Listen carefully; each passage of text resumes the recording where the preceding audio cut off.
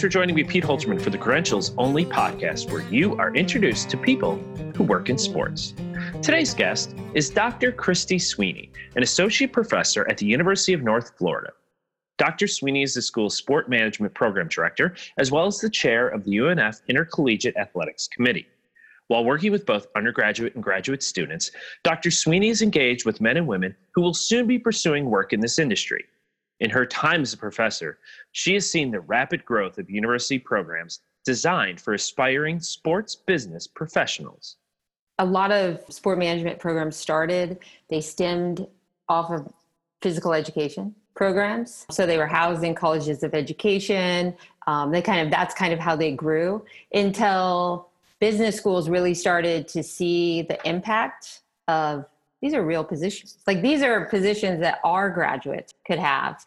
If you look at the growth in the programs, about half the colleges now are in a college of business, and that's really where you've seen the impact. In addition to her work in the classroom, Dr. Sweeney regularly conducts research and publishes articles on her findings, which, while insightful, she realizes may not necessarily be impactful for those working in the industry. Academics need to write in plain language. I mean, we really do. Nobody's going to seek out my article or our article on the A-League unless it's in plain language or it's been transcribed into plain language into like a 3-minute read on LinkedIn. All of this academic experience gives Dr. Sweeney a unique perspective on the business.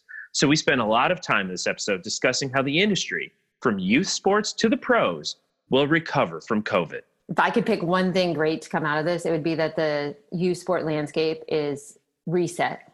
Check out credentialsonly.com for show notes that include more information on what we discuss in this episode. And please take a moment to leave a review wherever you are listening. Without further ado, please enjoy this conversation with Dr. Christy Sweeney from the Sport Management Program at the University of North Florida on Credentials Only.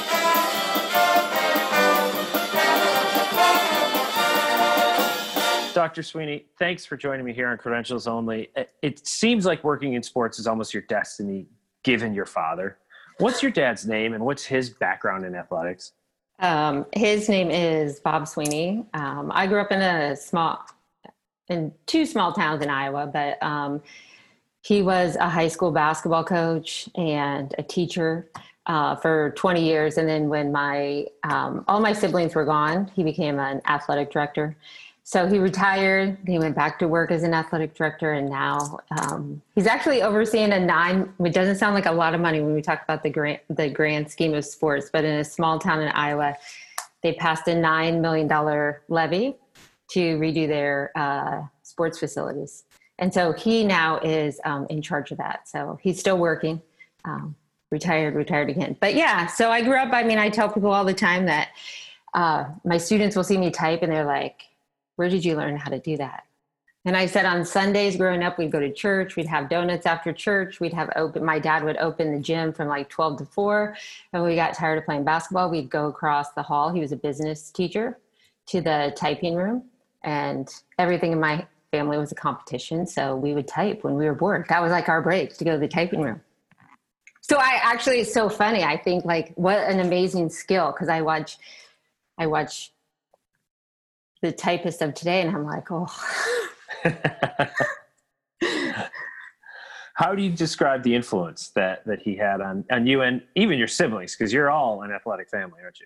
Yes. It was just really, I think sports was ingrained in us. And to be honest, I think, and my father would tell you this, we were good athletes. But he always told us like, you're a little slower than that person, so you're going to have to work a little bit harder. So I think that's probably the best thing I took away was they ingrained in us, if you want something, go get it. And it takes a lot of practice. You don't just pick up a basketball and start shooting one day and expect it to go in. So, and he's really good. He still ingrains that in my daughter and in all his grandkids. So it's pretty awesome. You were a student athlete yourself. What sport did you play? I actually played softball. I was a pitcher. Spent many days playing catch with my dad. And so when I went to go to college, I think I wanted to play softball. I grew up in a small town, so I played 5 sports. And being a pitcher, I was a pretty decent pitcher. And I was just telling someone this story the other day. My dad pretty much told me, you throw batting practice at a small Division I school. I'm not paying for you to go to a Division III school. And the Division II school at the time was Northeast Missouri State, which is now Truman. And we went and visited. He said, and I don't really think that coach likes you very much. I don't think he's that interested. And that was like my literally spring break college trip with my dad. I was like, wow. And we're in Missouri. He said, oh, let's drive over to Northwest Missouri State. That's where he had gone. He played basketball there. And I took a campus tour before we went to softball practice. And I looked at him. I said, this is where I'm going to college, whether I play softball or not. And it was just like, I always tell kids when they're looking at schools, like, you'll just show up somewhere and you'll be like, this is it. Like, this is where I'm going. So, yeah. So I ended up, I got a scholarship, and I played college softball for 4 years. And, yeah. You go to school, you play softball, but what did you study, your major and your minor? I actually studied political science. I think it was probably government's what's on my diploma, and criminal justice. I was always said I was going to go to law school. That's what I was going to do. And I think my sophomore year, I wanted to change my major to physical education. I think I probably always maybe wanted to be a teacher. And I don't want to say they wouldn't let me, but let's just say I was talked out of it by a number of people. And so I came full circle. But my first jobs were in politics. I worked on a congressional race in Iowa. And then I actually eventually went to DC and worked for the congressman. I mean, politics is just another component of sports, I think, really, especially in today's world. There is a lot of scoreboard watching and many other facets that overlap. You then went back to school. Mm-hmm. Where did you go, and what were the next degrees you pursued? I went to Loras College and did my master's in physical education, athletic administration. And I actually coached softball while I was there. I was a grad assistant, and I found out very quickly that I was not cut out for coaching, at least as a profession. I saw too much resemblance probably in my student athletes. I always say that I had a really great time in college. I loved college, and I was a good student, but I loved college. I loved all the social aspects of college. And I always try and tell my students today, like, so the purpose of college is not just to come here and to go to class. Like, there's a whole, like, you're supposed to be learning a lot of things right now, like how much to drink on Wednesday and be able to go to class on Thursday. Right. So when you're in the real world, how much can you drink on Wednesday and make it to work? And I know that might sound like a bad example, but I think that that's really the truth. So I had a player, I just remember coaching, and she reminded me of myself at that age. And I was like, my hair will be gray too fast to do this. So then I went to New Mexico. My twin brother at the time was in New Mexico. And it was like an internship. But my advisor at Loras College had done his PhD at the University of New Mexico. So at the time, there were only 6 or 8 schools in the country that even offered a PhD in sport management. I never in my life thought I would get a degree in sport management. And so I went, and he said, you should think about getting a PhD. And so I got there, and I did. I took a class, and then I just kind of got funneled into the program, and I got it paid for. And that's how and then I was really broke. And there was an ad for a job at Xavier that I think it was a Friday at noon, and it closed that day, and I applied. And in the back of my mind, it was that teaching thing. I was like, I knew I wasn't going to stay in college athletics. And yeah, so then that's kind of how I got there. So I will admit to having been a college student who was quick to get out the door. I was counting down the days of graduation, and the idea of going back for a further education was not something I was willing to entertain. So to an education phobe like me, the value of that master's and then that PhD, what exactly are the differences between those levels as you get into that postgraduate work, but then also what can they open for you in terms of doors? Well, I think it depends on who you're talking to. And so maybe let me backtrack. I don't want to age myself. But I didn't go back. I didn't go back to get my master's degree until I was 25 or 26. My mother sent me a book called The Quarter Life Crisis because she didn't know what I was doing. I mean, I swear it's a true story. And, I try and there's two things. I think that we've seen a big shift in education or furthering your education because we've always had this idea that there aren't jobs out there. And I always say there aren't jobs that pay as much as you might think you should make. So I always say the best way to figure out what you want to do is by working jobs you don't want to do. So I worked in politics and I coached and I worked in college athletics, and I figured that just wasn't the right fit. And so I always tell people to really think about that. And I tell students that, why do you want to go back to school? If you studied sport management in your undergrad and you haven't worked in the field, why do you want to get a master's degree? Or what do you want to get a master's degree in? And then what happens if now you have an undergraduate and a master's degree and you get your first job in sports and you're like, oh, this is not for me. So for me at the time, I went to school, when I got a PhD, I think the year when I came to Xavier, I think there were like 90 new positions, faculty positions in sport management. And there were only 6 countries in the nation that had PhD programs. So part of it is timing.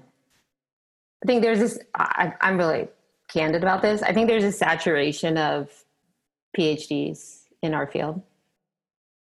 Some people may not like that I say that, but the idea of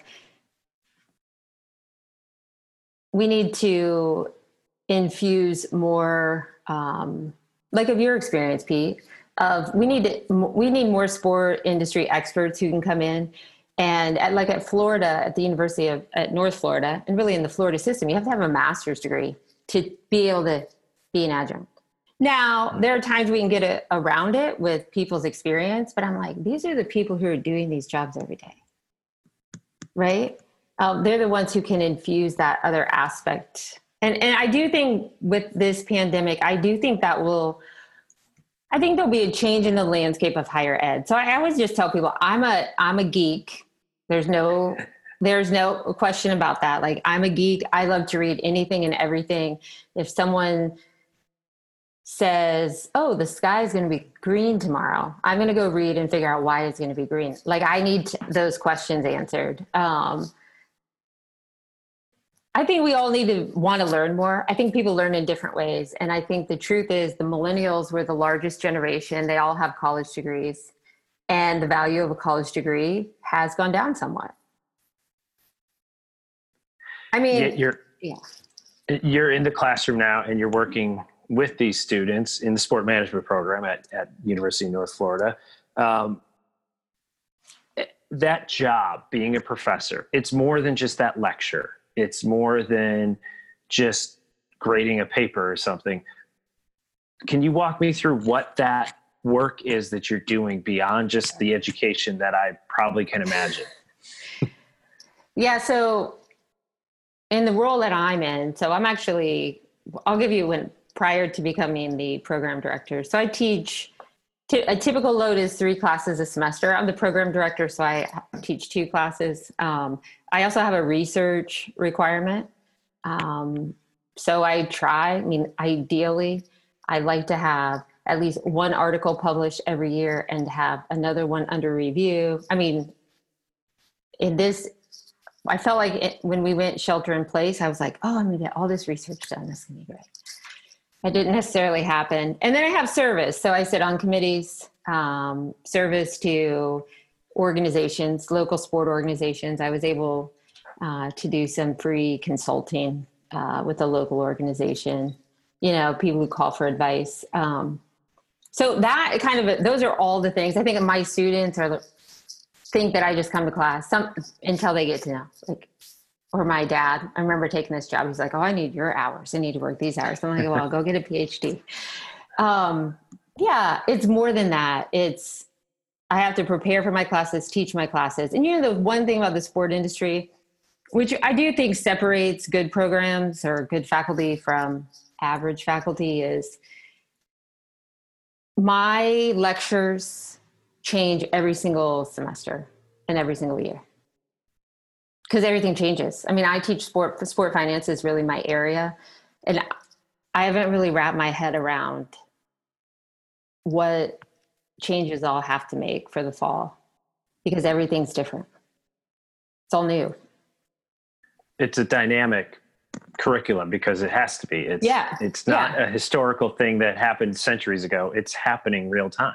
Yeah. And the other thing is being in a major. Students take my class because that's what they chose to take. So there's a lot of career advice, a lot of, hey, can you write me a letter of recommendation? Or, hey, do you think I should do this? My students would probably tell you I fill that mother voice that they left to go to college to get away from. And they're like, oh, Dr. Sweeney, why do you have to say that? Well, because your mom would say that, right? And you're like, yes. And then they go on their way. So you mentioned the research and publishing side of it, and that fascinates me a little bit, especially to know that you're researching in sport. And what are the topics? What are you looking into? And how do you then bring that to life to publish? It's a process. So my research, so I just published an article with two co-authors who are in Australia, and it was on the A-League, their soccer league, which has now gone through a huge kind of rebrand. But most of my research is on sport consumer behavior, on why people attend sporting events. So I was thinking last night while I'm watching, when I was watching TV, I had the baseball game on, and then I think I saw the Dodgers too, and they had the cardboard cutouts. Mm. So you think like, who purchases those, right? Who are the people who buy those? Where do they live? How much money do they make? Why do they buy them? There's a whole lot of things. Have the Dodgers really thought about what the diversity looks like in their cardboard cutouts? We know that Major League Baseball has, not this past year they did better, but they've had struggles in terms of attendance. So that becomes a really interesting question. Like I'm looking at the cutouts last night thinking like, is this their fan base? Right? What needs to change?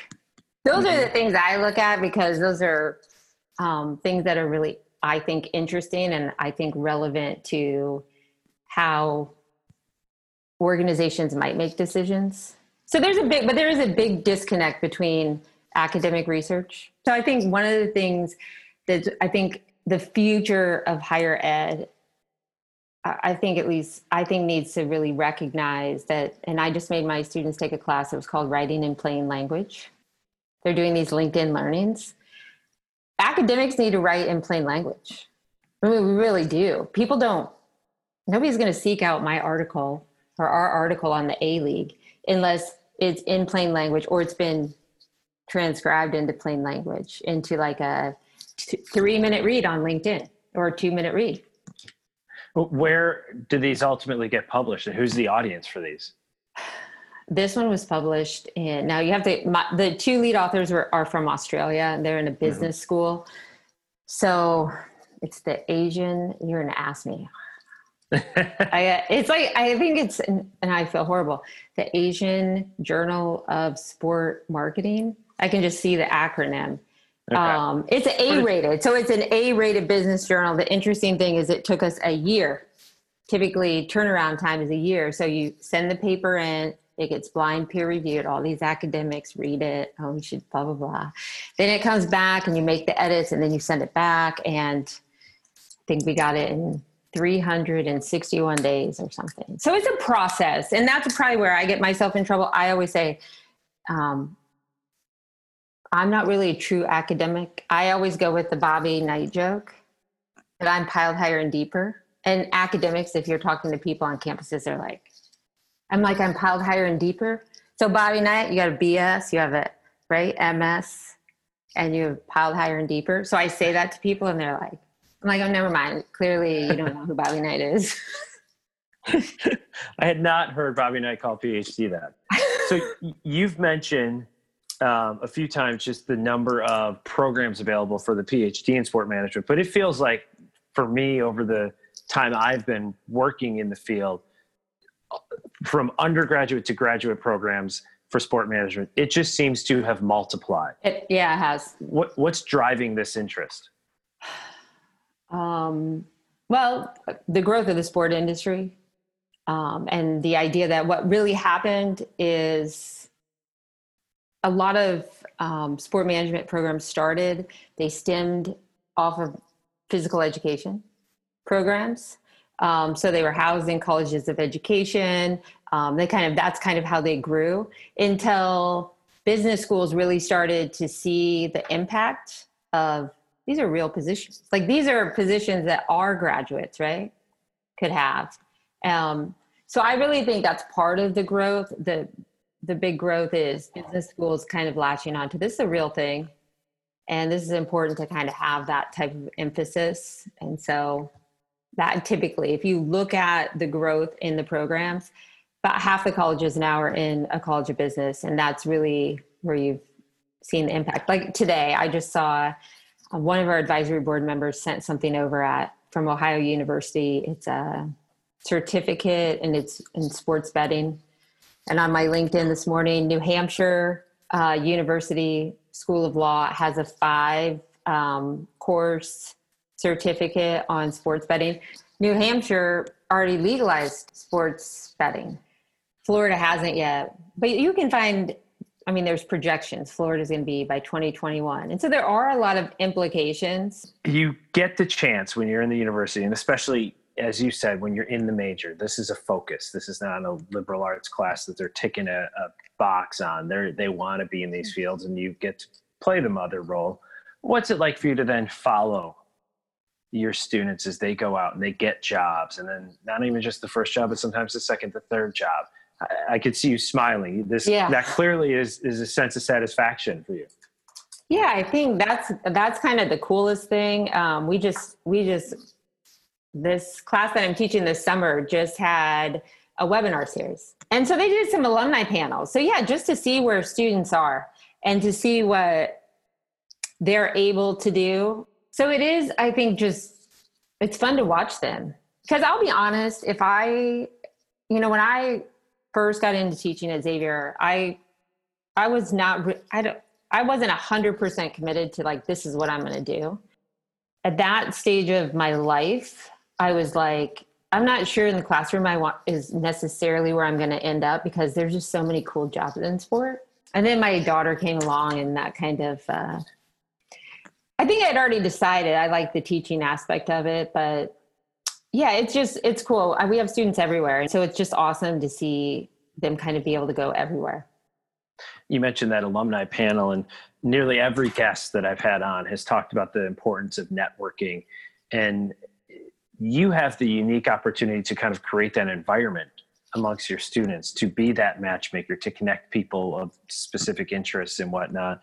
But how do you view that networking? It is so important to get that leg up. Is that as important as that whatever letters you might have, whatever Bobby Knight's going to call that, the letters you have after your name?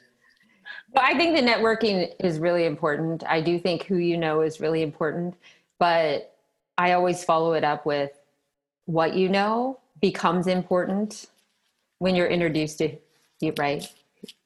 Someone who knows someone. So I think that's important. And I'm pretty honest with my students. A student could walk in my office and it could be a student who I just know is on top of things, right? I'm going to do this. I'm going to do it the right way. They can answer questions. They can articulate. And they're like, I want to do this. And I had a student, he wants to, and I'm like, okay, well, let's make a call. And I sent a message and I was like, there, it's done. And he was like, okay, that's amazing. But I have other students, right, who I'm like, okay, you need to do this and you need to do that. It is about being open. That's why I think even in the sport industry, when anyone who graduates from college, most of us walked into our first job like, what are we doing? Right? Maybe the second job too, Second job too. Yeah. I think, that's what I kind of stress to them is the importance of just being a lifelong learner. And there's always something you can learn. So I think with this, for me in the sport industry, we need to do a better job in higher ed of trying to bridge that gap. Because I always say, if I went to get a job in the sport industry right now, I'd take the PhD off my resume. Just because I've talked with people, because I think that naturally comes with you're in a different world, or sometimes I think there's a negative connotation to that. I don't know, like this, professor who thinks they know everything and they've never done anything. But it's like that, right? You hear the saying, those who can do, those who can't teach. I take offense to I don't even take offense to it at times. I used to think about it and I used to think like, no, I'm really meant to teach. But I do want to make an impact. I do think I think you can make an impact on your students because I'm really trying to prepare them to be good at what they do, not just to go get a job, but to be good.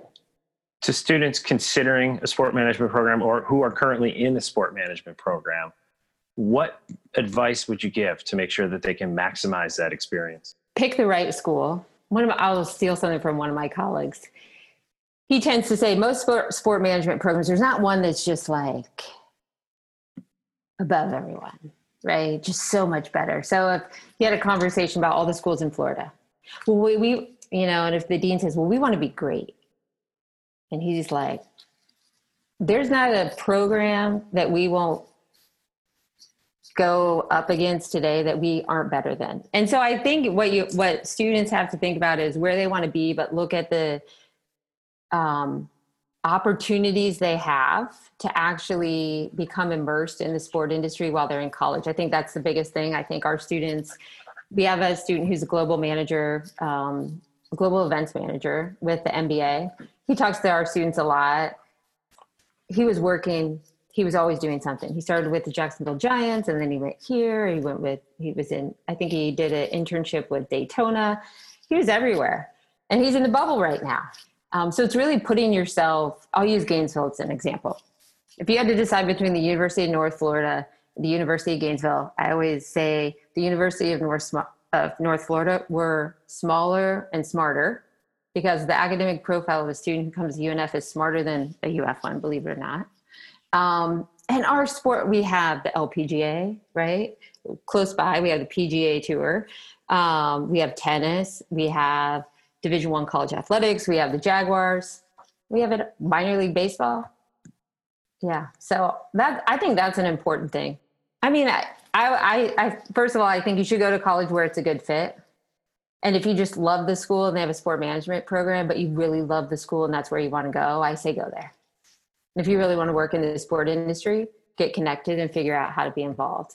I want to pivot away from the academia because due to your role, you have a unique opportunity by having to do research, but also you're not in the weeds of having to make an event happen or get a team going or survive a season and all that. So you could take a little bit more of that 30,000 foot view to sports. So I want to, and I know you're well versed in a lot of it. So I want to pick your brain on a number of aspects of it. And the first is the most pressing, and I don't think anybody really knows. So we won't hold you to this in a year to see how it compares to reality, but okay. How does sports rebound from COVID? Wow. I'll be really candid. The debate about paying college athletes has gone on for a while. And it was getting to a point where the NCAA was going to have to make some interesting decisions. The debate about paying college athletes is over. That's my opinion.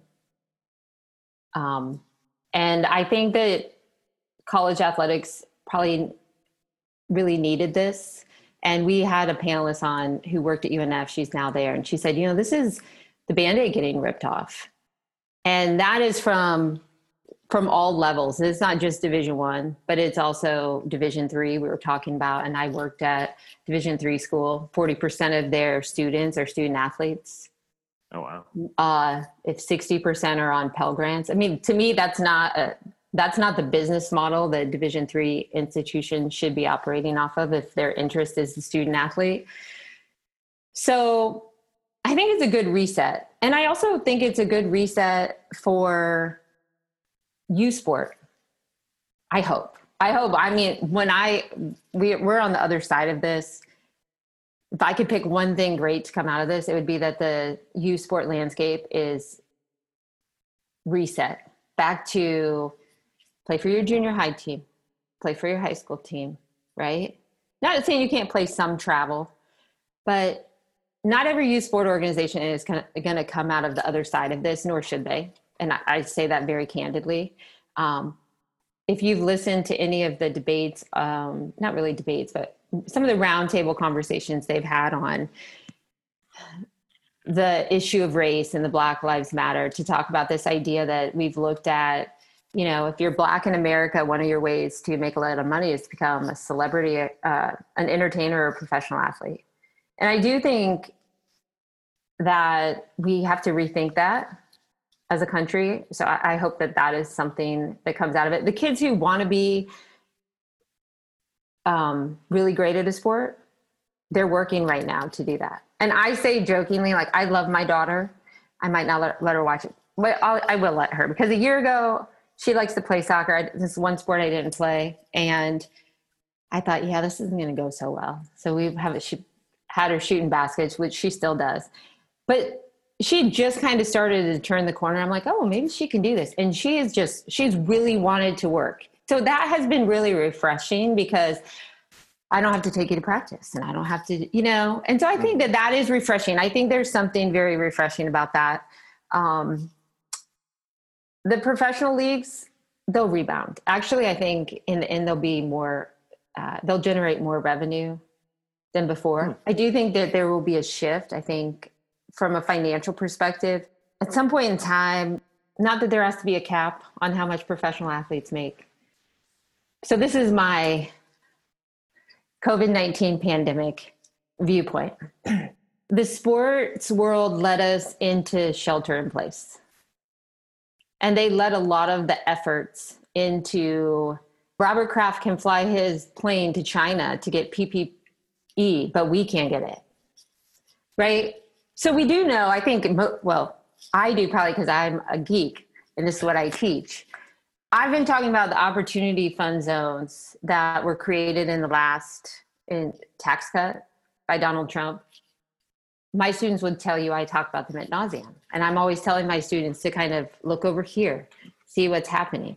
So, you know, as soon as those opportunity fund zones, most of, I think, 29 out of the 32 NFL teams, and you can fact check me on that because it's not exactly right, are located in opportunity fund zones. So I always tell people, if you don't know what an opportunity fund zone is, look it up. But Lot J and the stadium, right, they sit in an opportunity fund zone. And I think we all know that the NFL is slotted to make $25 billion by 2025. There's a lot of interesting components as to what's playing out in the country. And I think it will, I think it's interesting. That probably didn't answer your question. I think owners are going to have as much money as they had before, if not more. I think players, there's always going to be a group of players that are willing to play. I think the biggest implications are going to be on college athletics initially. That idea that growing up in youth sport, you've worked so hard to get to go to college.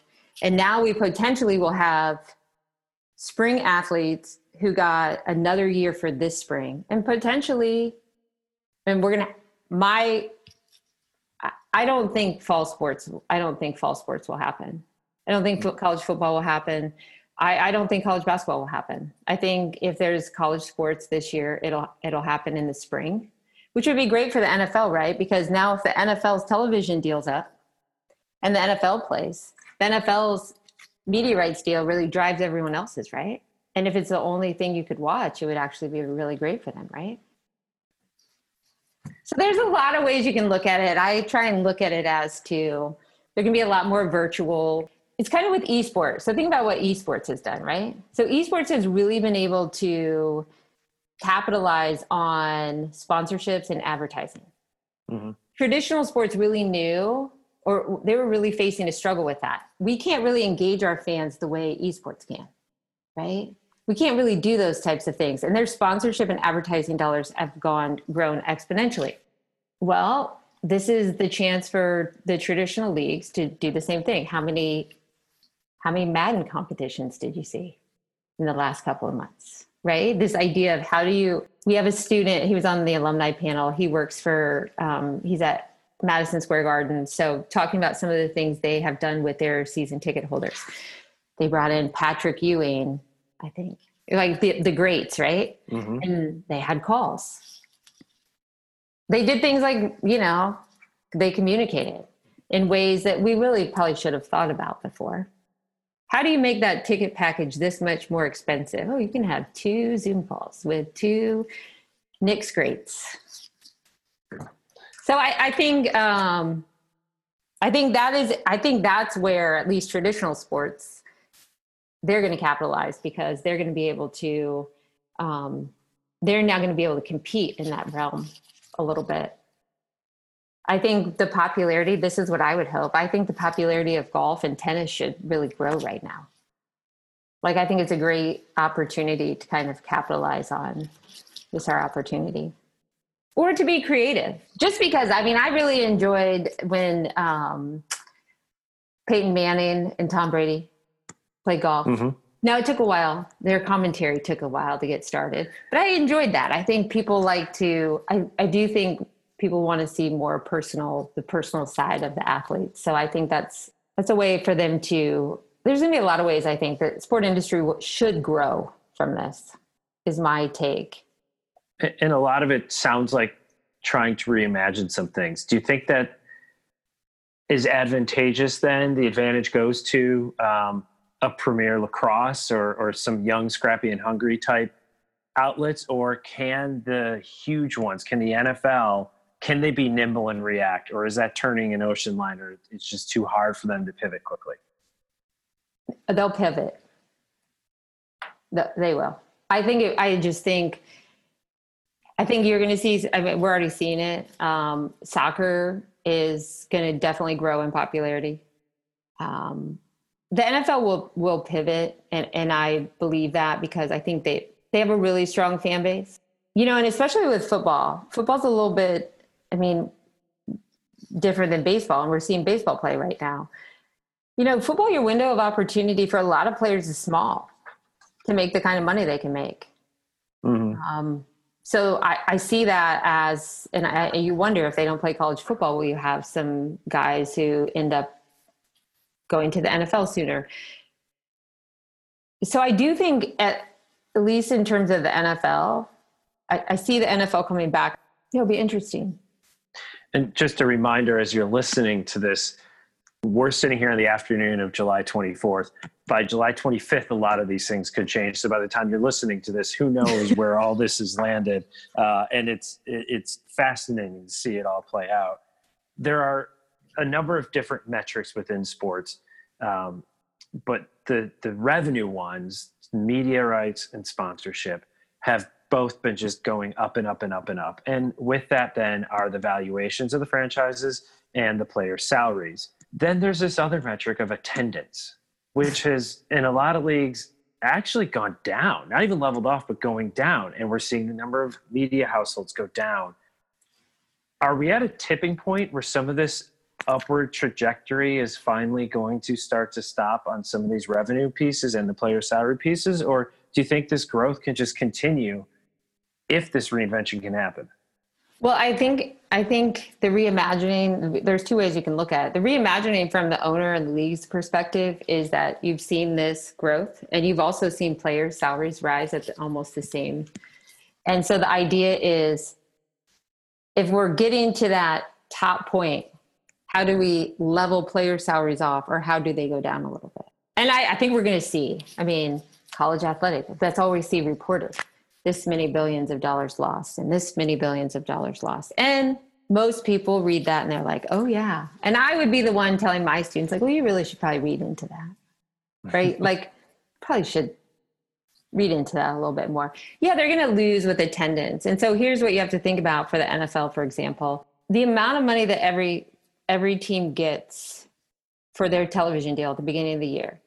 The owners right now, they've already made money, realistically, because their payout from their television rights is enough to pay their entire payroll, which is really always their leverage in bargaining. So yes, attendance and game day revenue, they are going to have to figure out with sponsors what that looks like. That's what I think they'll play. But when the players negotiate their contracts, their salaries, right, and their collective bargaining, their splits come from television media rights, game day, right, that game day money, and licensed merchandise. So there's, in those 3 pots of money, right? One pot is losing a lot of money. Mm-hmm. And they don't necessarily, players don't have as much insight because a team's books aren't open to know how much sponsorship money is really in that bucket. They can just figure out from attendance how much they should make. So that 60 in the NFL, the split, when the Jaguars play the Bengals, the Jaguars keep 60% of the home gate and 40% goes into this visiting team pot that then goes into player salaries. So I would speculate that the owners will be coming to the table saying, we don't have as much money as we did before to pay you. With the attendance piece, I always say this, and because I'm in a classroom, I ask my students, raise your hand if you have a television in your house, or if you have cable TV in your house. I probably have 25% of my students in the last year who have cable TV. So they are diversifying. So I always say, well, read between the lines, because we're talking about cable ratings that haven't included all these other components. Of course, less people are watching because you guys aren't watching on television. You're not watching cable television. I don't know. But maybe the players should figure that out. You talked about the fan experience and the add-on and what's been, a season ticket holder Zoom session or something like that. But it feels very hard anymore when you talk about a ticket buyer to just say fan. You almost always now have the word experience attached to that. That fan experience, how important is it, do you think, for an event, a team, a league, to really figure that piece out, to keep the people coming? And it is interesting now to see the games without fans. We get a sense of how much they do really add to the experience, even though it's on TV. Yeah. I mean, I was watching baseball last night, and when you think like the foul ball, like you always, right, when you're watching on TV, just like, are they going to catch it? Like, did it hit somebody? Like things I guess I always probably do watch for. And so last night I was like, oh, it's kind of disappointing. What will be interesting is I think athletes are going to have to work harder. And I think athletes are going to actually, which could be another interesting component to it. As we look into this idea that athletes are activists and they have these platforms that they stand on, right? I think teams are going to require, or if I owned a team, right? The experience, the best way to enhance the experience is to make my players be involved in the experience. If I have exclusive sponsors, then part of your job is to be involved in 4 or 5 of these exclusive experiences. And for $45 million, I think you can afford to do that. So, I mean, they could be creative with it. I think that that's what teams have to do. They're all going to probably have to go back to the bargaining table. So I think that could be interesting. That then would have a trickle down to college athletics, into this debate about paying college athletes. And if you have some private company that wants to use your likeness, you can do that. Except for the list will be this long. So now you could have a model potentially they could create that ties the athlete into pushing the brand of the organization they play for within set parameters. That's what I think. And I feel like if we haven't learned that through this pandemic, how easy it is to get on one of these calls, then what have we learned? I did want to ask you about name, image, and likeness, which you just alluded to a little bit there. Okay. What do you envision that looking like and its impact on college athletics? I actually don't see it. I don't see it happening. I just, and maybe in some regards it will, but if you have every state that passes legislation that looks different, the NCAA is the governing body. These are the rules that we come up with. If you don't like them, this is a member-driven institution. You don't have to be a member. The other thing is, I think what a lot of people have to realize is that, which I do think we need to get away from. We need to get away from the fact that if you choose to be a college athlete, and if you're a Division I college football player or a college basketball player, be thankful that the average college student today graduates $20,000 in debt. You have a 4-year degree, you have no debt. There's a lot of value to that. And so I really stick to the student athlete. If you want to be a professional, go be a professional. I also say I'll tell you how long. I've been a college professor now for 16 years. And I don't think I probably made all the best choices when I was in college. If I'm a college athletic director, I'm not trusting my star running back, who might be a great kid, right, to make those decisions that then affect the institution's brand. I would see it if it does come out that there'll be a laundry list that will say there's exemptions to all of these things. Or the university will have a primary sponsor for banks and restaurants and you name it. Right. And if they're not on this list, you can't do it, or you can go play somewhere else. And the list is shorter at the other school in the conference. My daughter says she wants to be a professional soccer player. She's going to play on the women's national team. Well, what are you going to do after? She's going to be the president of the United States. I swear to you, that's what I'm like, we have big ambitions. Okay. I think that's amazing. Use your platform then. Okay. But you can't just be a professional soccer player. Like what do you want to do? Most college students know that they will not be professional athletes. And I think that is, and I do think part of that is from the youth system. Like she plays soccer and I tell people all the time, like, so they don't give full scholarships for soccer. We picked the wrong sport here. I'm here because she loves it, but we should be playing golf right now. For basketball. That's what we should be doing. So I just think, I don't see that playing out. I really hope that one of the positives that comes out of this is ending the conversation about paying college athletes. And so I'll tell you what I tell my students. When you listen to that debate, the debate isn't necessarily accurate, because the idea is that money really should go back to the institution. Okay, so at the University of North Florida, about 70% of our athletic department is funded through student fees. Okay, when California passes a piece of legislation to say they're going to pay student athletes for their likeness, there are public institutions in the California system that have student fees.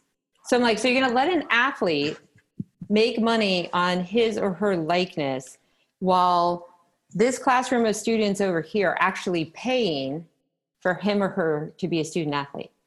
That's where the system's messed up, because the cost to attend college right now is at an all-time high.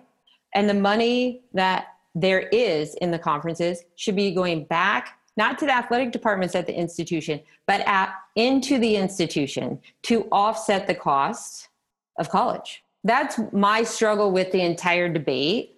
Is I don't really want to debate a 20-year-old as to how much they're worth.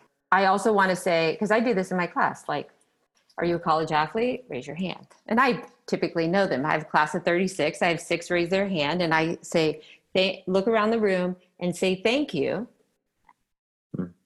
to your classmates, because there's no such thing as a free lunch. We don't just write the scholarship amount off. Someone's paying for that. So that's my biggest struggle with the debate. So now you know where I stand on that. The other potential game changer for the sports business industry is betting. And you mentioned that earlier, and similar to name, image, likeness, it's being rolled out state by state, and everybody's handling it a little bit differently, but it is commonplace in a lot of the world. This isn't uncharted territory necessarily. What could that do to the sports business in our market to have gambling pretty easily accessible? I think the struggle is being on a college campus. I do think that worries me, because again, it goes back to paying college athletes.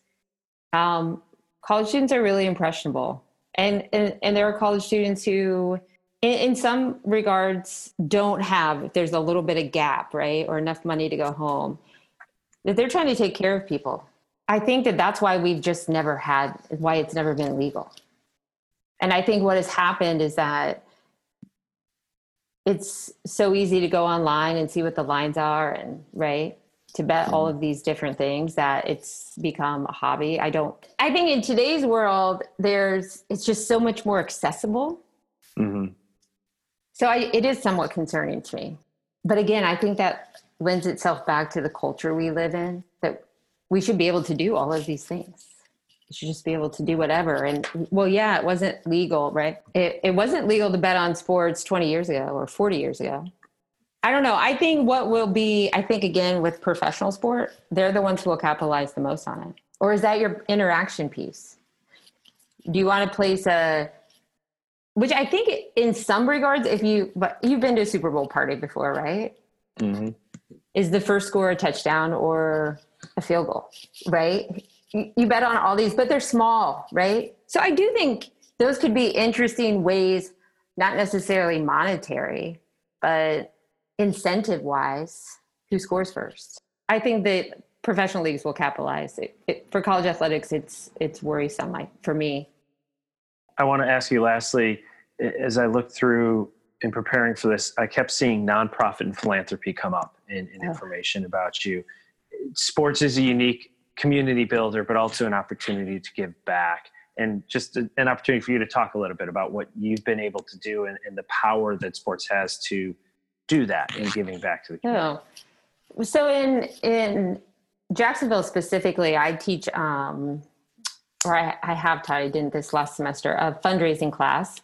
I remember the first day I went to teach it, or the first time I taught it. I don't know if you're familiar with Jacksonville, but JT Townsend was one of my students. And so he was just starting his board at the time. And I taught the class and I kind of taught it from a textbook. And I was like, you cannot teach people fundraising like this. But it was just kind of like, this is what you're going to teach. I was like, okay. And so after that, I started having them actually fundraise. So we worked with the MDA. They put on Muscle Walk. So I think in 7 years, my students raised over $200,000. Wow, that's awesome. And so I think the first year was like, they raised I feel like it was like $13,000, and then it was 17 and a half. And then every year, so it's almost like in sports, that competition, right?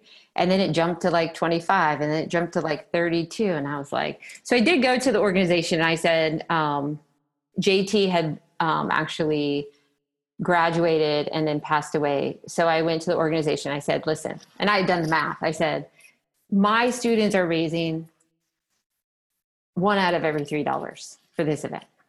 So I need somehow to tie it back into the institution. So we were able to endow a scholarship in JT's name. And then we just recently, we lost another student. His name's Manny Hernandez Jr. He had actually been in a car accident and had a traumatic brain injury. So he was at UNF with us for a long time. So he had his first accident, traumatic brain injury, came to UNF, finished his sport management degree, graduated. I think the following year, he was in a single car accident on his way home from church. He was in Gainesville. So we endowed another scholarship for him. So we actually just were able, our students do some work with the PGA during the players. We were there working before they shut everything down. That was interesting, having students there. So yeah, I think the power of sports is amazing. I think you're going to see a lot of that right now. They've really talked about it, especially with athletes. Like when you think of what JJ Watt did, just the platforms that people have and the access to people is really amazing. And I say this all the time.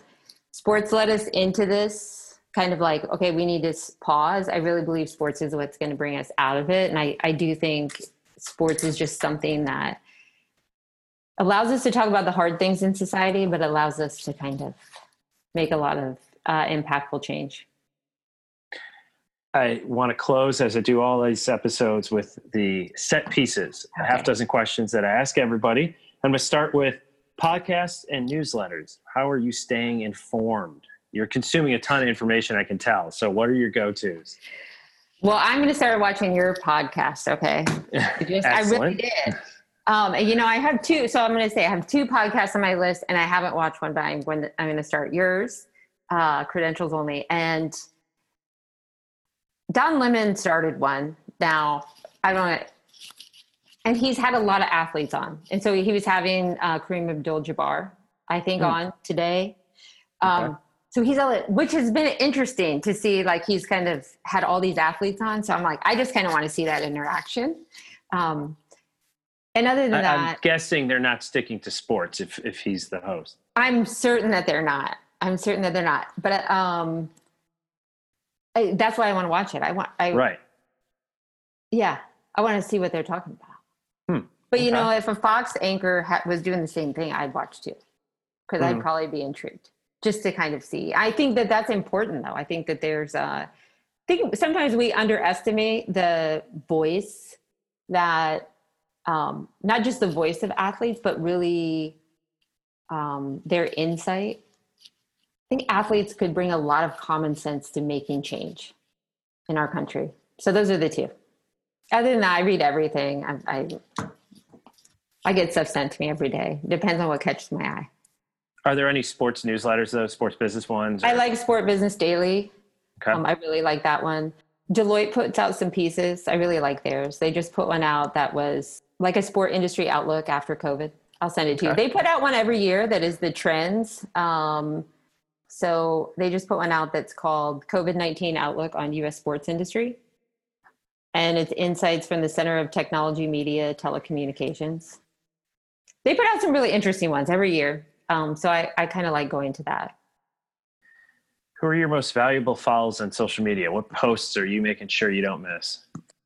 You know, that's going to be a bad answer.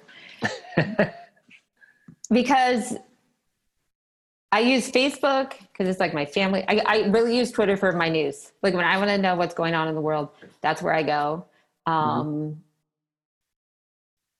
Yeah. And again, it just depends on what I'm intrigued in for the day. But it's not like I'm looking. Yeah. And I don't have Instagram. I'm a loser, I guess. Or Snapchat. What are let's go real old school, a couple of books you'd recommend? Oh, you know, I even got some out for you. I bought this for my daughter. Chase Your Dreams. It's awesome. Awesome. I have that. And then we read these. These are our favorite books.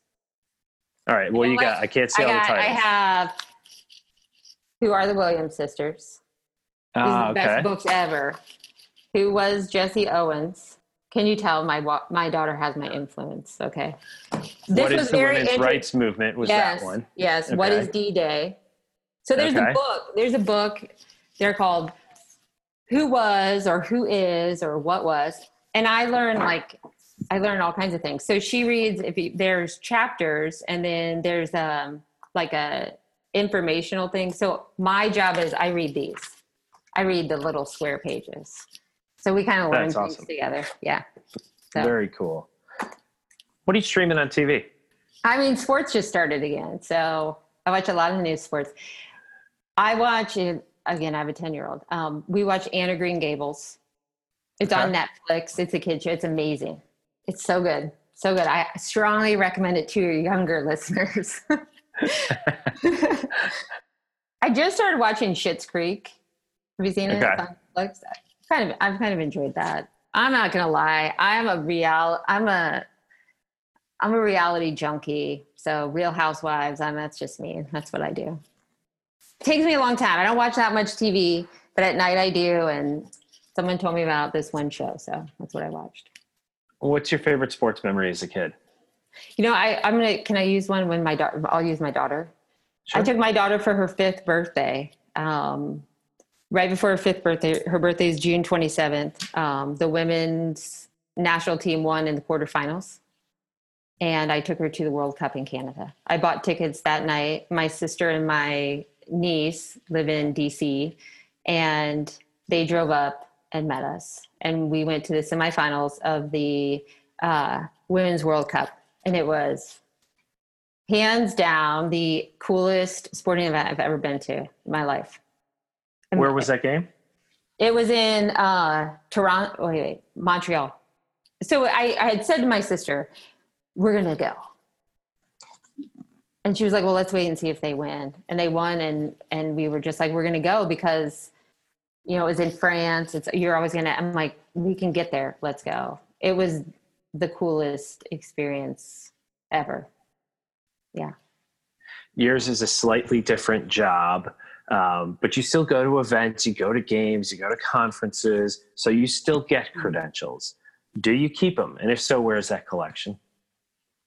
I keep the lanyards. I bring them home. My daughter takes the lanyards. Okay. And then when I see a whole bunch of them laying around, I throw them away. Oh my God. Had any really cool, yeah, I mean, you get to work on the other side. So I can't say, I think probably when I worked and I probably kept some of them. I had one from the WWE for a long time. I kept that one when I was in New Mexico. Yeah. So yeah, I keep the lanyards if it's a good one. Okay. You can always tell the quality of the credential by the lanyard, can't you? Oh yeah. Yeah. Well, I really enjoyed the conversation. We covered a lot of topics, but I think it was great. And so I appreciate you taking the time, Dr. Sweeney. Yeah. Well, thanks for having me. Thanks for listening to this episode of Credentials Only, and thanks to Dr. Sweeney for sharing her thoughts on such a wide variety of topics and issues that are impacting our industry. As always, check out the show notes on credentialsonly.com for more information on what we discussed. And while you're there, drop us your email address so we can slide into your inbox when we have a new episode to share. Also, make sure to subscribe to Credentials Only on your favorite podcast platform, and please leave a review there as well. Mike Muchet edits Credentials Only, which is a Holter Media production.